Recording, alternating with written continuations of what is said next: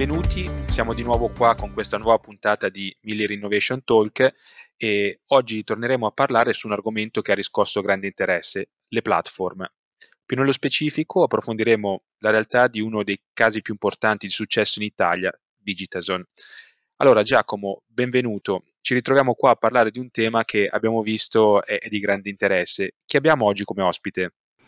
Ciao Paul, grazie e benvenuti anche ai nostri ascoltatori. Oggi è una puntata speciale perché per la prima volta non abbiamo uno, bensì due ospiti che vado subito a presentare. Il primo è Angelica Peretti, founder di Digitazone, che è stata peraltro nominata Angelica fra i Forbes Under 30 di quest'anno, e dopo una laurea in Bocconi e un'esperienza in una multinazionale in Olanda ha deciso poi di dedicarsi al suo progetto imprenditoriale. E l'altro è Andrea Zangiacomi, che è il CEO e co-founder di Digitazone.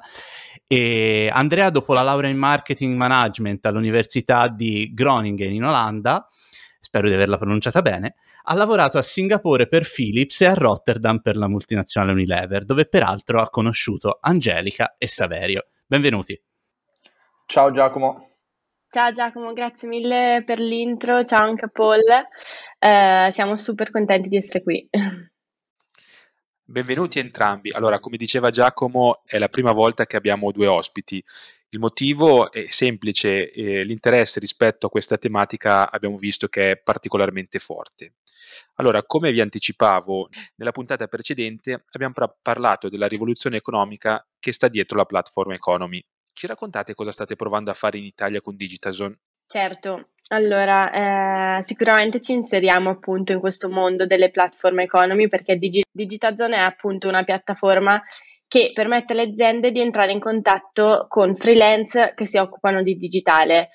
Quello che vogliamo fare di base, in parole semplici, è permettere alle aziende di comprare e trovare e comprare un servizio offerto da un freelance, quindi da un libero professionista, con la stessa facilità con cui noi oggi possiamo, per esempio, comprare un paio di scarpe su Zalando o un hamburger su Deliveroo.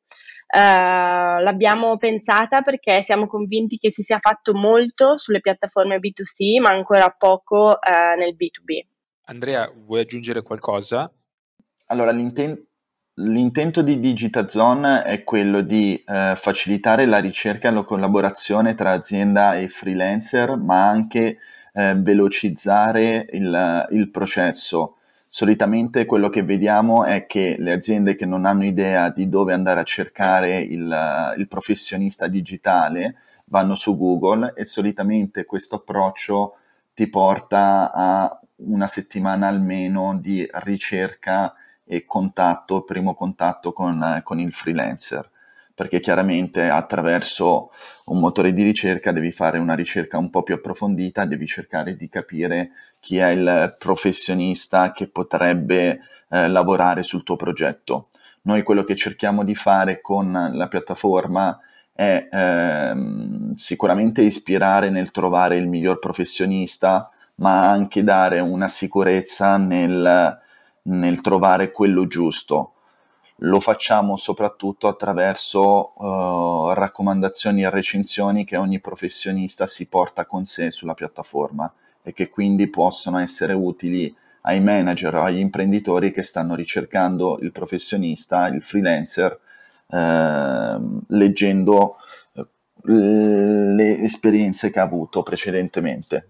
Interessante quest'ultima parte, appunto, in cui ci hai spiegato un po' quella che è la differenza. Obiettivamente sì, sono d'accordo con quello che dici e peraltro in questo momento è sicuramente può essere sicuramente una leva molto interessante, quella di cercare di fare un matching di questo tipo, no? Magari anche un po' in un'ottica di open innovation e di facilitazione della ricerca di quelle che sono professionalità verticali e specifiche all'interno appunto del settore digitale, visto anche il nome dell'azienda è, diciamo, probabilmente quello a cui vi riferite. Quali sono gli step che vi hanno portato a costruire un modello di business così strutturato? Allora, in effetti abbiamo un po' unito i puntini, nel senso che abbiamo notato che da una parte ci sono molte aziende che faticano ad andare o a stare sul digitale, perché probabilmente gli mancano le skills interne, Pensiamo al graphic designer, al SEO specialist, al digital marketer, tutte figure che sono molto molto nuove e che molte aziende PMI italiane mancano. Il secondo punto invece è che ormai aprire una partita IVA, se sei un ragazzo o una ragazza che lavora nel digitale, è una scelta preferenziale. Ci siamo accorti proprio che c'è la voglia di lavorare per 3-4 aziende diverse e acquisire know-how e esperienza. Il terzo punto, che forse è quello più importante, è che nonostante stiamo parlando di digitale, la collaborazione solitamente tra un'azienda e un freelancer avviene offline. Quando parlo di collaborazione, Giacomo, intendo ricerca, la ricerca del freelancer, il primo contatto, l'incontro, la negoziazione, il pagamento. Queste actions solitamente vengono fatte un po' arrangiandosi. Proprio per questi 3 motivi abbiamo sviluppato DigitaZone, che ti permette di cercare, trovare e collaborare con un freelance in un unico spazio. DigitaZone rappresenta uno dei maggiori casi di successo del nostro paese negli ultimi 24 mesi. Quali sono, a vostro avviso, gli ingredienti che vi hanno portato a una tale visibilità e soprattutto ad attrarre così tanti investitori? Beh, Paul, credo che sia dovuto al fatto che in un periodo come questo abbiamo avuto un'accelerazione straordinaria sul digitale. Le aziende che non hanno le competenze interne, come vi dicevo prima, le stanno ricercando e noi stiamo offrendo non solo un semplice spazio dove cercare e trovare un professionista, ma stiamo anche cercando di guidare le aziende che hanno meno esperienza a orientarsi meglio. Abbiamo notato che molti manager, ma anche imprenditori che utilizzano DigitaZone suggeriscono ad amici e colleghi la piattaforma e tra l'altro negli ultimi 2 mesi infatti si sono iscritte più di 600 aziende. Credo che sia un fattore molto molto importante per i business angel e gli investitori che stanno guardando da vicino la nostra piattaforma. Prima parlavi di un contatto che, diciamo, partiva offline, adesso hai parlato del contesto. Questo contesto globale che appunto stiamo vivendo da ormai 1 anno e qualcosa, ovviamente mi riferisco alla pandemia da Covid-19, come ha influito sul vostro mercato e quali impatti vedete sul medio-lungo termine? Allora, secondo noi, in generale, non soltanto sul nostro mercato, ci aspetta un periodo comunque in cui l'andamento dell'economia in generale sarà molto difficile da prevedere e probabilmente la ripresa sarà anche lenta in alcuni campi, in alcuni settori. Secondo noi questa fase probabilmente non sarà un ritorno a quello che era pre-Covid, diciamo, ma probabilmente avremo un decennio un po' diverso,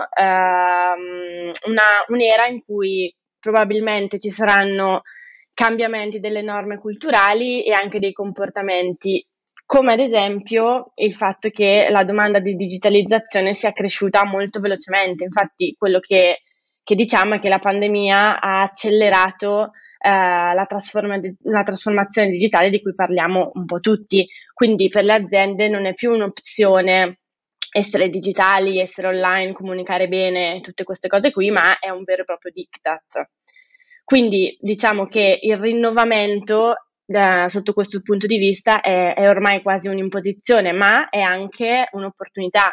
Infatti le aziende in questo momento possono accedere e investono su delle competenze che prima della pandemia magari non reputavano così importanti. In sostanza quelle che gli permettono appunto di essere più digitali.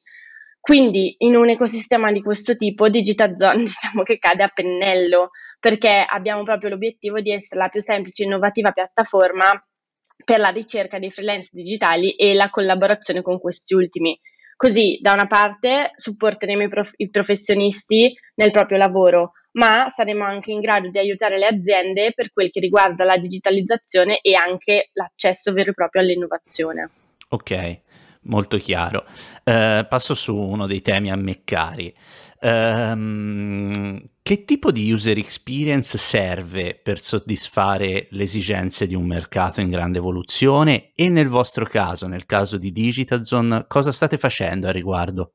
Rispondo io che è un tema molto caro anche a me. Allora, secondo me, secondo noi, la user experience è importantissima perché rappresenta un po' il come una persona si sente quando si interfaccia con un sistema, quindi nel nostro caso un sito internet, una piattaforma digitale. È importante perché cerchi attraverso il tuo prodotto di soddisfare quelli che sono i bisogni dell'utente e quindi anche le sue aspettative. E se quell'utente avrà un'esperienza positiva sulla tua piattaforma, tornerà, quindi riesci anche a guadagnarti la sua fiducia. Quindi in DigitaZone abbiamo scelto di porre molta attenzione al prodotto, infatti abbiamo scelto di avere una piattaforma che è completamente proprietaria e quindi questo ci permette innanzitutto di fare tantissimi test sulla base dei feedback che raccogliamo dagli utenti stessi. Quello che cerchiamo sempre di ricordarci è che è un po' una nostra regola, anche se è un po' difficile da seguire a volte, è che noi non siamo il nostro utente per forza. Quindi dobbiamo sempre ricordarci che quello che funziona per me magari non funziona per il mio target.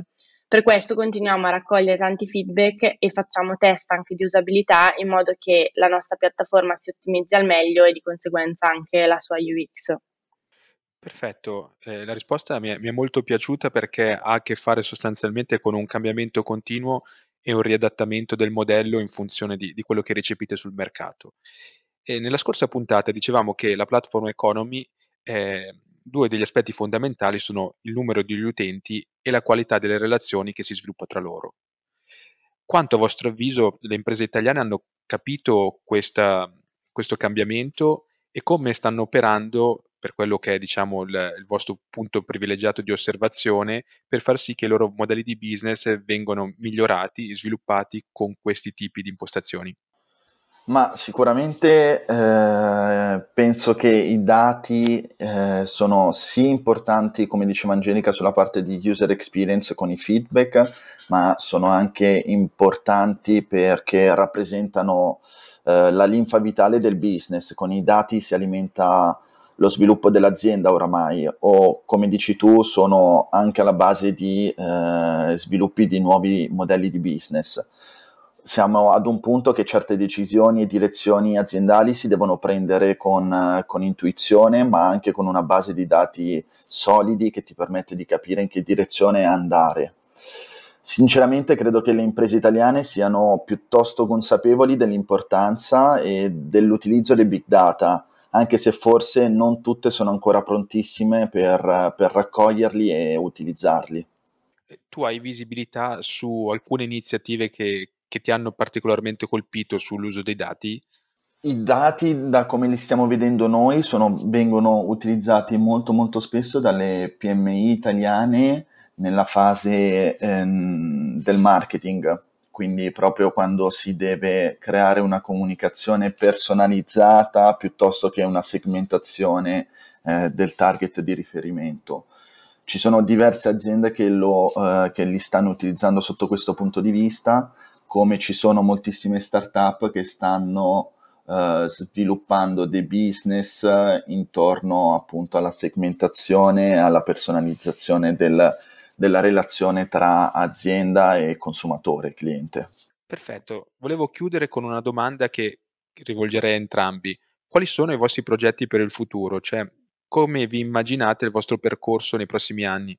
Vado io, dai. Allora, come ci immaginiamo il nostro percorso nei prossimi anni? Sicuramente un grande focus sulla nostra startup, quindi DigitaZone adesso è in fase di crescita, quindi spingeremo il più possibile per arrivare ai nostri obiettivi, quindi non soltanto un consolidamento sul mercato italiano, ma anche un'esplorazione dei mercati europei adiacenti al nostro territorio, quindi per esempio la Germania, la Svizzera e l'Austria, e portare anche innovazione, quindi continuare a investire sul nostro prodotto in modo che non sia soltanto un facilitatore, appunto come abbiamo detto, dell'accesso all'innovazione per le aziende, ma sia anche un esempio di innovazione nel nostro paese, quindi continuare a capire e a intercettare i trend anticipandoli e portandoli all'interno della nostra azienda.